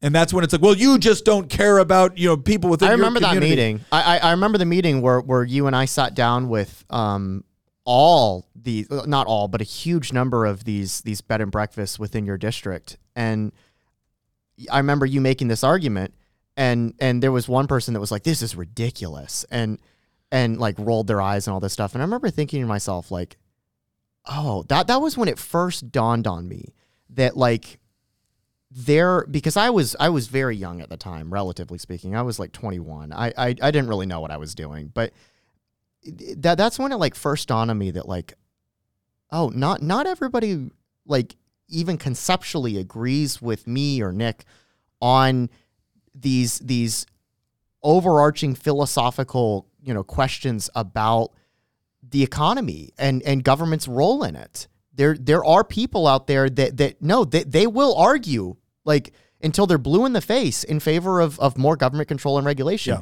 And they genuinely think that it benefits them and that it benefits society as a whole for the government to oversee these type of things. In part, here's how it generally starts out. It generally starts out with an industry being frustrated with the government intervening within that environment. And so they start getting involved with politicians. And initially they try to stop whatever regulations, taxes, and then the regulations or taxes eventually become inevitable.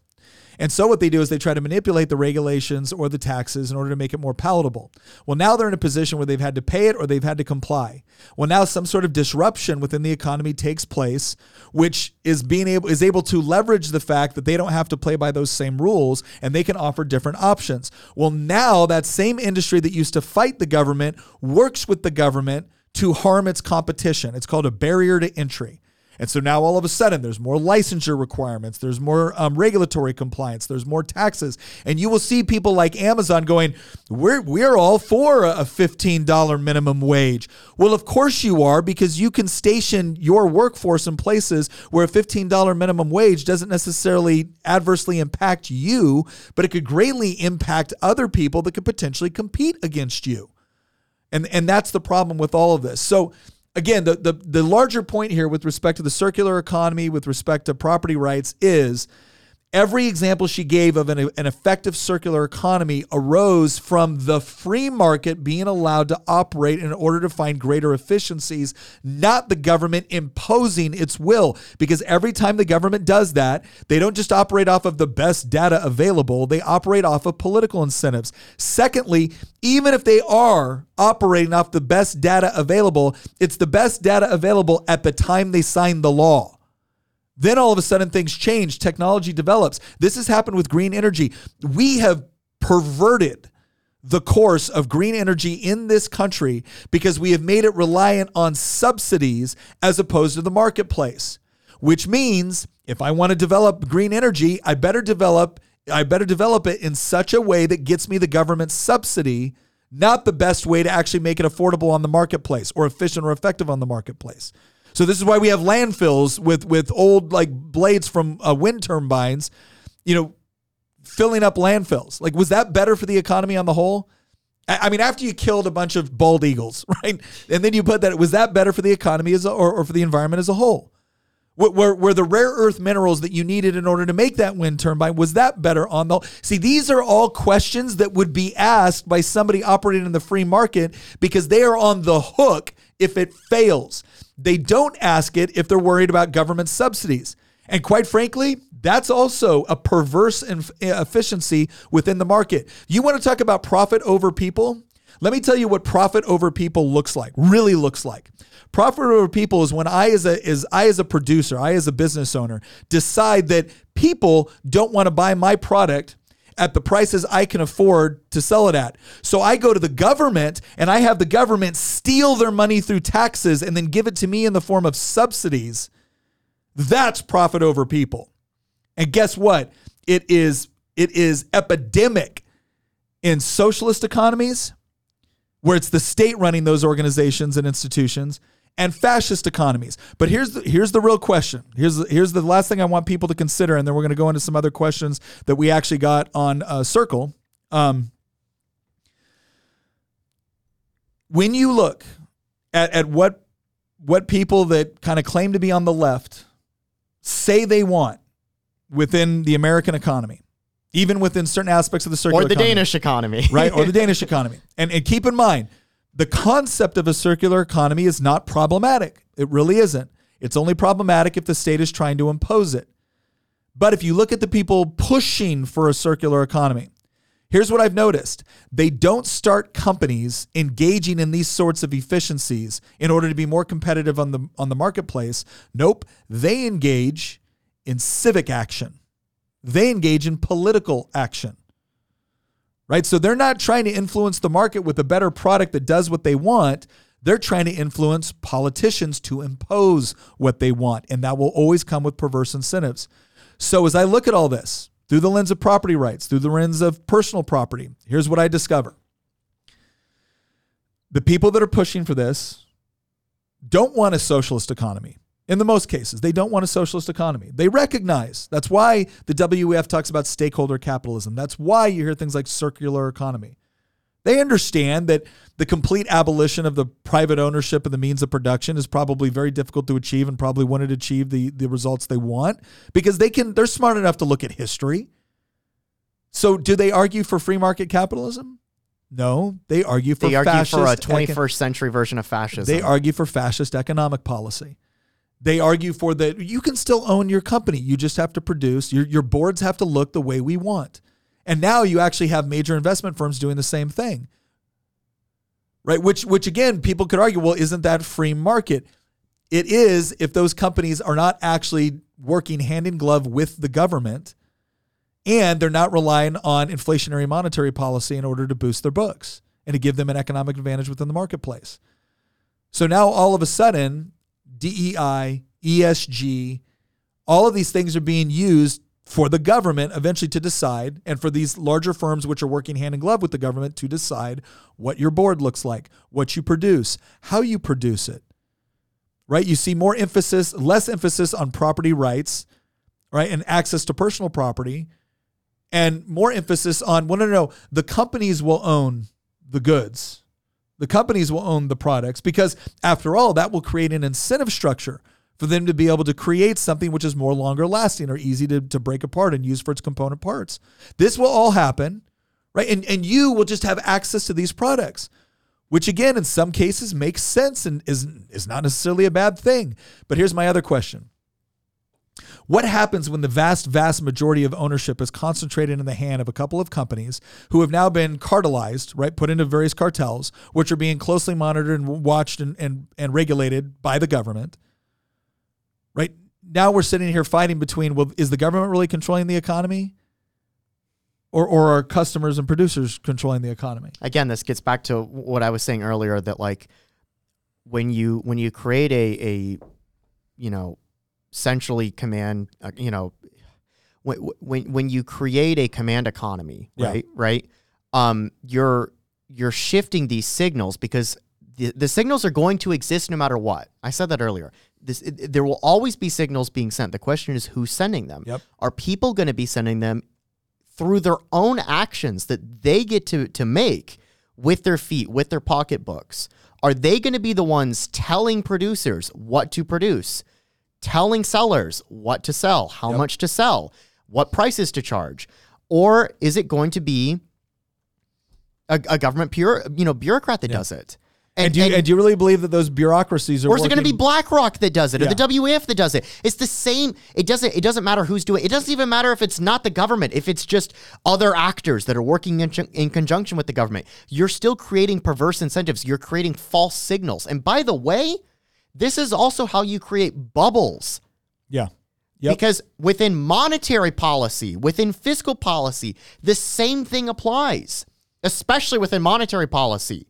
If the market is saying we want X, but it's a cabal, so to speak, of people that are saying, no, we're going to deliver Y, that also can exist within monetary policy. This is how you get the boom-bust cycle. Yeah. Because essentially what is happening is that you're encouraging people to invest in large-scale infrastructure projects that are not going to deliver the return that they should be returning. For a customer base that ultimately isn't there. And so now you have basically devalued capital, which has to be try to be. This is also how you get a lot of zombie companies on Wall Street that have multi-billion-dollar valuations but can't turn a cent in profit. Yeah. And that there's a difference between that and a company that is new to the game. Yeah. And is working towards profitability. Most companies take a few years in order to work toward profitability. Amazon took many years to become profitable, but they eventually became profitable. There's a difference between that and a company who has no plans to ever become profitable, but they have an endless supply of credit, again, because we have distorted the marketplace through government intervention, through the actions of the Federal Reserve, in order to incentivize these bubble companies being created, many of which have bought hook, line, and sinker in large part because that's really what they're supposed to be doing, into the DEI stuff, into all the equity stuff, all the stuff that BlackRock and the WEF is pushing. This is, in some ways, you can't separate woke capital from inflationary monetary policy. Yeah. No, that's absolutely true. Go woke, go broke. I'll tell you right now, BlackRock is in for it, because they were so dependent on inflationary monetary policy to push a lot of what they're doing. They're going to get to a point where when companies are not able to produce what they're supposed to produce at the prices they should, because they're so consumed with this DEI and ESG bullcrap, there's going to be a backlash. Couple of things. I want to get some questions. Jax asks, have they shown the coffee cup yet today? All I can see is the top of it. Here's the coffee cup. I think it's very appropriate for today. This is let me make sure. Yeah, this is the socialism, literally why we can't have nice things. I had some other questions from, again, Amanda, who helped us kind of develop the thought process for the show. Oh, yeah. By the way, literally the topic came from one of our listeners, regular listeners. Like 3 times, I'm just reiterating. I swear you don't listen to me. No, I'm reiterating because we're an hour and a half into this, and there's a good chance that somebody might have joined the live stream in the middle of the show and doesn't know this. For those that have recently joined us, or for those that are listening on audio and maybe just skip to this random point in the podcast. This was a suggestion from one of our listeners in Circle. So if you ever want to like pitch an idea, go and join Circle and throw out some ideas, because a lot of our really good episode, topics have come from other people that have asked, Nick, I want you to make the argument on this, or I want you to explain this, this factor. Here's the actual original question. So I got them right here. So one of the questions was what personal property is and what it all could mean to an individual who possesses it. We discussed this a little bit, the difference between private property and kind of a broader category, and personal property is that property which you own, which is movable, and what it means to the individual who possesses it. I mean, again, obviously we're not making this argument that, the life is all about materialistic, owning of possessions or whatnot, but obviously the fact that we have developed in such a way to where a poor person living in a Western economy and other economies as well, but I'm just let's use the United States as an example. A poor person living in the United States has access to personal property items that would have been considered incredible luxuries 40 or 50 years ago. 10 years ago, 20 years ago, really. And 200 or 300 years ago would have been considered magic. Yes. And that really is an important thing to understand, is that what's valuable about that is that a lot of those objects, and again, people will point out that, hey, is it really a good thing that everybody has so much smartphones and they're just constantly addicted to them? Obviously, possessions can have negative attributes and positive attributes. It's how they're applied by the person. But the fact that so many people have access to things that, again, 10 years ago, 20 years ago, 100 years ago, just would have, like I think Kristen said it best, would have either been considered luxury or magic is pretty incredible. It's pretty incredible. When the defense of one's own property could be a good reason to exercise force against an aggressor. This was a great question because this is someone that is living overseas right now. And she pointed out that, gosh, where I'm living right now, it would be considered just insane that you would potentially, harm someone or maybe shoot someone because they came into your house. And here's the argument. And she specifically asked about castle doctrine, which castle doctrine is the idea that you have the right to defend your castle. And so if let's say somebody breaks in your house at 3 a.m. and you shoot him, castle doctrine would legally protect you because you were defending, yourself and your property. And she was saying that in the European country she lives in, this would just people would just think this was insane. Part of that's because they have such strict gun laws in all these places. The idea you'd even own a gun in the first place would seem insane, which I kind of, I had somebody that said, as a German, let me see if I can, as a German, I cannot understand why you would own all these guns in the United States. It was like, really? Because I think all of your neighbors should have gotten it at some point in the 20th century. All of your neighbors figured out real quick why it might be a good idea to own a gun if you live close to the German army. Anyway, the idea is that, again, in the United States, we place a high value on individual liberty, which requires not only your property rights and personal property rights, but ultimately your means to be able to defend or protect them. Because if you were completely reliant on the state to provide your protection, one, that's a very inefficient model. Two, the state can easily become the adversary. And we've seen so many examples of this throughout time that to deny it or to suggest that, we're way past those days is just to be historically ignorant, quite frankly. So what's the whole purpose of this castle doctrine? I would say it's twofold. One, it reinforces the notion that you have an inherent right to defend what is yours. Now, does that mean if someone steps on your lawn, you can start blasting? Obviously not. All right. One of the things that castle doctrine is specific toward is this idea that, again, you're operating off the assumption that you have a right to protect yourself and your family from someone that is potentially trespassing. But there has to be more of a perceived threat than somebody just walked across your grass. All right. So some of these arguments that get used against the castle doctrine are quite frankly a not fair representation of what it's meant to do. So that's the kind of the foundational idea. You have a right to defend your property. If you believe that you and your property are in danger, you have a right to use physical force. Again, there's still some restrictions on the level of deadly force that you can use. But it's there. Here's the other practical consideration with that.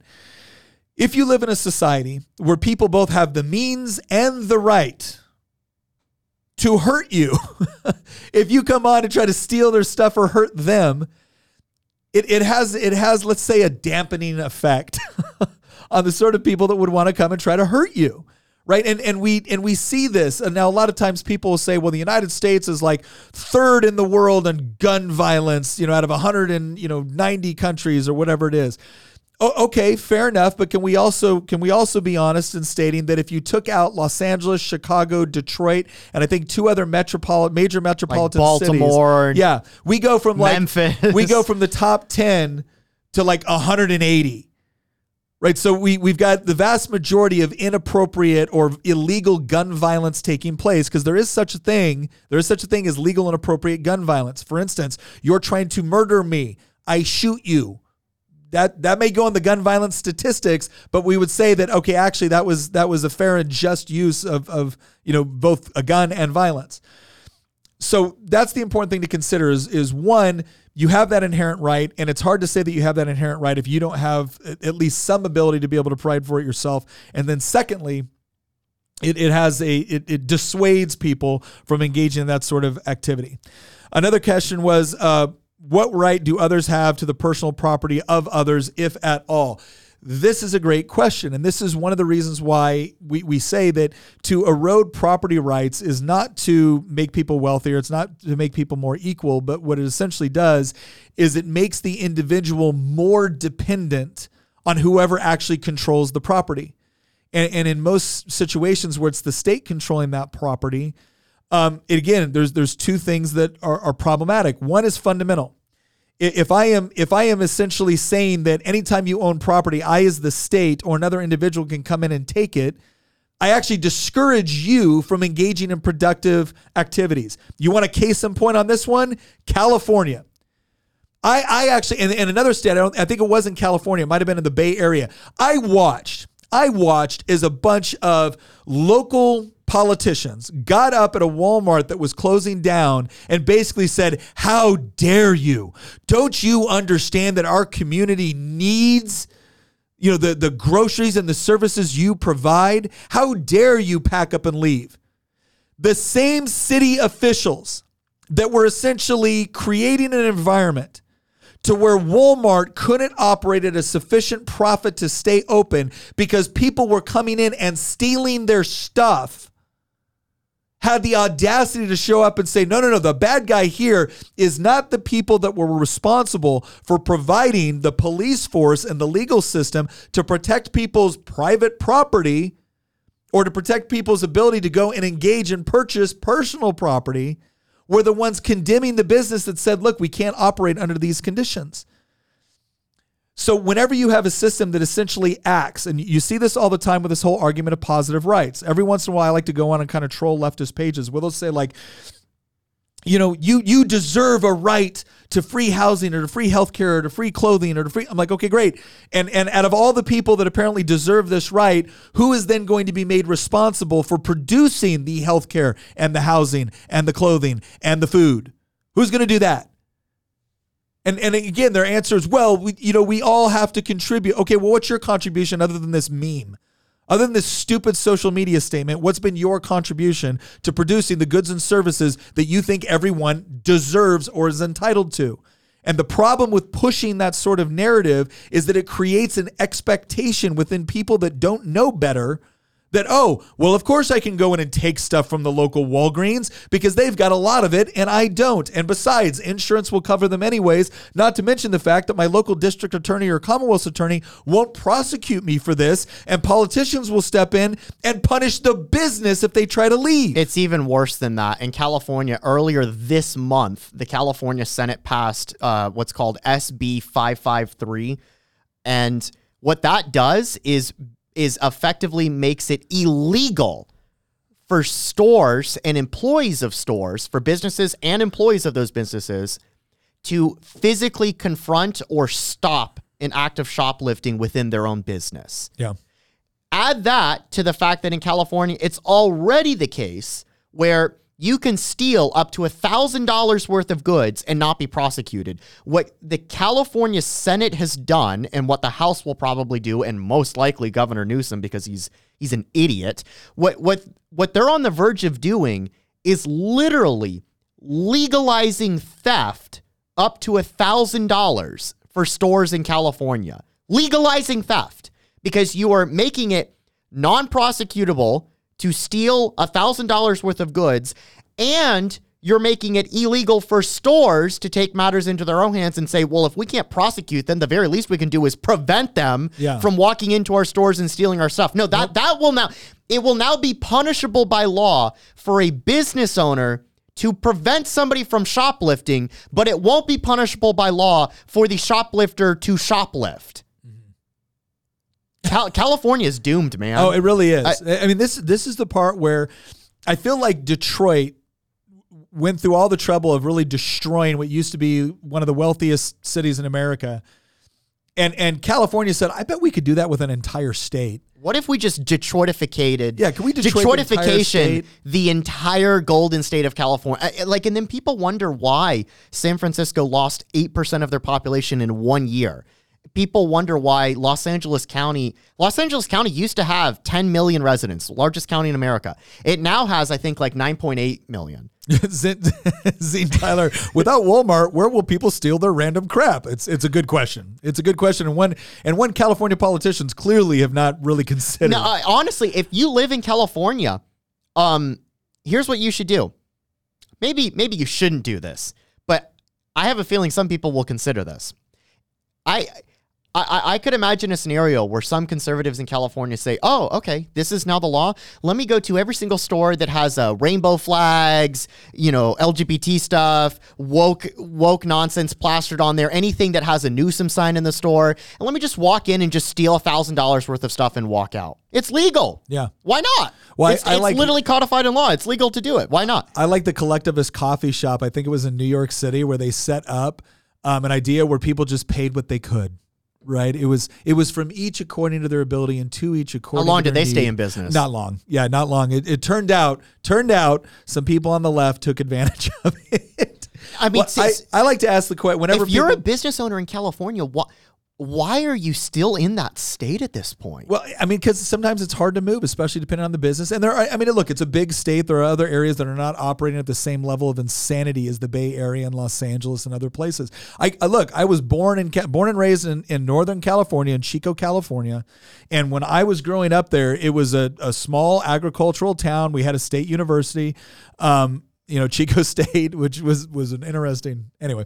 But I loved it. I loved it. And I remember when the housing boom hit, we had a bunch of people from the Bay Area selling their homes at that point for, just egregious amounts, and then moving up to Chico, California, and it became something where the Wall Street Journal actually listed Little Chico, California as the most overvalued real estate market in the country at one point because of this influx of people that had wads of cash from selling their property. And what was interesting was they didn't just they moved to Chico because they could get the kind of a more rural environment, a small little cool town, and all of that. And instead of just moving up there and be like, well, this is really great. I'm so glad to be a member of this community, and I'm so glad to get away from what I left. Nope. It was, we're going to move up here and we're going to run for town council and we're going to run for the board of supervisors. We're going to run for the school board, and we're going to make this exactly like the place we fled. Butte County voted for Joe Biden in 2020. Yeah, which is nuts. That never would have happened when I was growing up there. Never. I'm telling you, like California is a total lost cause. I've got family that has moved there. My Aunt Marina moved from California to South Florida because she spent basically her whole life living in Los Angeles County. She lived in the Burbank area, and I mean, it is unfathomable what has happened to that state when you look at things like property rights, the state of the economy, crime, like simple functions of government. It is a failed state. And now they're doing things even worse on a moral level. They're trying to push for, and we briefly talked about this, I believe, in a previous podcast, where in California, they're trying to take parents away from children. If the state decides that the child wants to go through gender transitioning and the parent disagrees, the state will take the parent away. So Your business is being destroyed. Your family's being destroyed. It's too expensive. Crime is out of control. I have no idea, other than the weather, and you can get the weather in Florida. I have no idea why anybody would want to stay in that state. The larger kind of argument with the topic that we're talking about is that, interestingly enough, when private property rights are ignored or diminished, it doesn't mean that everybody has more stuff. It means that the state increasingly looks at you as its property. Yes. And that's what we're starting to see. We've seen it with our children. We're going to start to see it with more. I mean, this is why the frustration that people have with the amount of taxes that they pay is that because ultimately there's this recognition that if you can not only tax me on what I purchase, you can not only tax me on my income, but you can also tax me on my property, to where there's a point where I never truly own anything, because the moment I'm delinquent in something, you can take it all away from me. Right? That's the point where people start to say, how free am I? How free am I? And then when the response is, well, but you're getting all of these services. Am I? Because the services suck. I want a refund. This is a perfect example too of California. We did a Y-Minute on this, and I'm gonna wrap this up.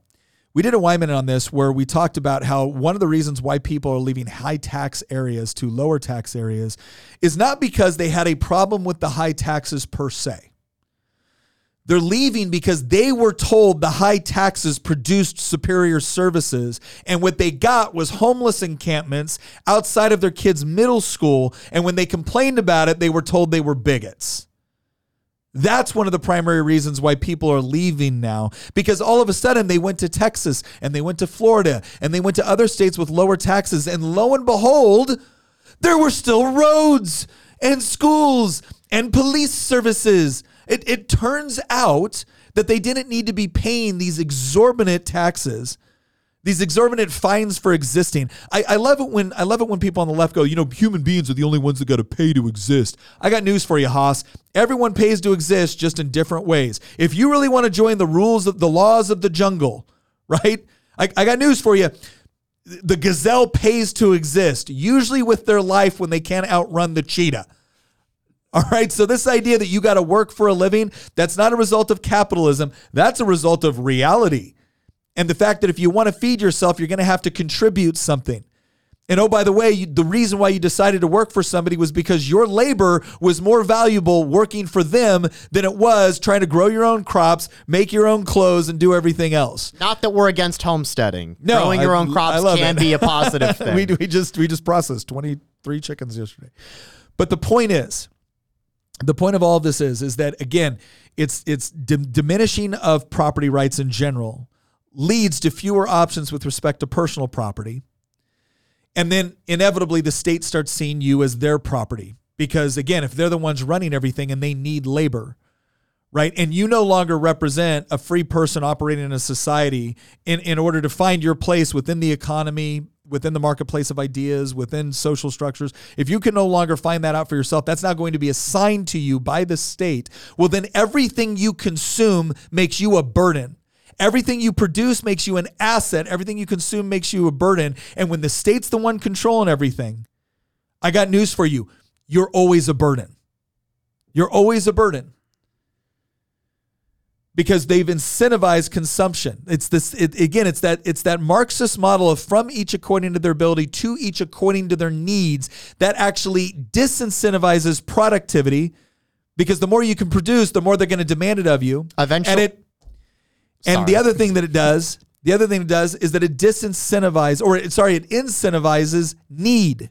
It incentivizes you to create needs that might not have otherwise existed, because, again, if it's to each according to their need, well, then the way that I get stuff within this Marxist economy, which has abolished private ownership of the means of production, the way I get it is not by being more productive, it's by being more needy.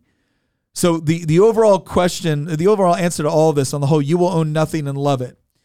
Look, there are elements of this concept within the circular economy that works. But it only works if property rights and personal property rights are well established and in place. Because it's fine for you to be able to share your property. It's fine for you to be able to decide, you know what? It's better for me to lease a car, or it's better for me to, use these other mechanisms within the economy than it is for me to own a particular object or whatever it is. That's fine as long as the property rights are in place and the personal property rights are in place.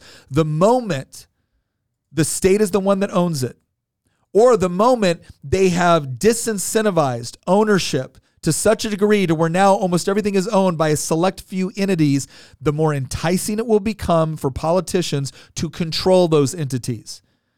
And one of the things that we have to guard against with all these nice sounding ideas, one of the important questions that we always have to ask is, okay, great, how do you plan to implement it? And the moment they say, we've got legislation in the world, that's the moment where you pull back and you say, wait a second, no. You are not going to diminish property rights. You're not going to diminish personal property rights, because the moment you do, I know what happens next. I don't get all the things that I need. And the only time I do get some of the things I need is when the state graciously allows for me to have them. And that is never the sort of position that you want to be in. This whole concept of freedom from want requires the state to own everything, never equals greater political freedom, never equals greater economic freedom. It only equals more dependency on the state. And it turns out that the very thing that they have promised you when you exchange your political and economic freedom, more goods, more services, turns out that doesn't happen either. And the reason why it doesn't happen is because there's something inherently immoral about the state, about some sort of centralized authority telling you that you don't have the ability to own the means of production. You don't have the ability to own the necessary tools to improve your life. Because someone's going to own them. Someone is going to own them. And if it's not the individual that has the right to own them, don't be surprised when things go really, really bad very, very quickly. All right. I want to thank everyone for joining us today. I want to thank Amanda for positing the question for us. We really appreciate it. I want to thank you to our Tui who came on and donated to us today. We really appreciate that as well. Again, we want to continue to do this for a long time. I want to, and again, those donations really help us. We do a lot of episodes we can't monetize on YouTube. We intentionally turn the monetization off because we want to be able to talk with it about our audience, but we understand that the moment we do, we actually draw attention from YouTube, and we encourage them to either silence us, shut us down, or demonetize us. So when people do contribute, it actually means a lot. The other thing too that we've been kicking around, it's been an idea for a while now, and we'd love to get your feedback on. We've had a lot of people ask us about our mugs because of the reels I do on Instagram and shorts on YouTube and things like that. If you guys think that would be a great idea, please let us know. Let us know. Join our circle. Go in there. Hamilton he has the links, I think, and everything that we do. Go on there. Let us know. Let us know whether or not you think that would be a good idea. Is that something that you would like for us to produce? If you have any ideas, and if you have some ideas, if you have some, let us know what your favorite mugs are that we have, so that we've got some people. One of the things that's actually been really tough for us on this, because people have been asking us for a while why we have not done this already. One, we want to ensure a quality product, and if we all of a sudden get 300 orders overnight, that's going to be tough. And two, we don't want to use some of the more common print firms out there. We actually had one of our coffee mugs. I had somebody send me a coffee mug for Christmas, and it was a picture of Washington crossing the Delaware, and the text on it said, America, we will cross a frozen river at night to kill you on Christmas. We know we've done it before. And it was all referring to George Washington crossing the Delaware River on Christmas to fight the Hessians. I think it was Cafe Press said they would not print that mug. And so thankfully they found somebody else that would print it for them. They got it to me in time for Christmas, and I really appreciated it. But that is one of our commitments. We're trying to find good producers that we can work with on that. So join Circle. Let us know about what topics you would like to see in the future. One of the things that was really beneficial about the information they gave us for this topic is they didn't just say, hey, can you talk about this? They gave us like 6 or 7 questions that they had, conversations that they had been in, circumstances where they wanted a better answer for how they can engage with someone and kind of explain the importance of property rights, of personal property, what it means, why it's necessary for a free society. I hope we have done a good job of answering all of those questions. Let us know what you'd like to see in the future. Thank you very much, and we will see you next episode.